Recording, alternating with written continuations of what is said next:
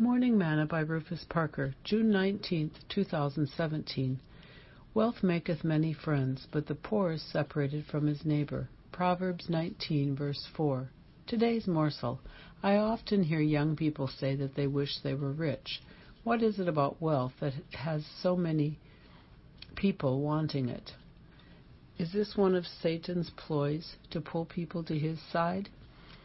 Is it because people think that if they have wealth, they will have many friends? We should never classify a person's friendship based on what we have or do not have. Friendship should be based on a person's character. Is this why they say that most people can count on one hand their true friends? Because people don't have or understand the value of character?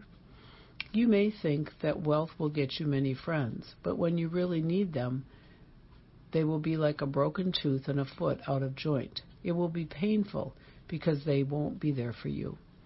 Base your values and friendship on character, not on temporal wealth and riches. Sing, I have a friend. His name is Jesus. I have a friend. His name is Jesus. He's a rock that I lean on. He's my shelter from every storm. I have a friend. His name is Jesus. Thought for today, a friend loveth at all times.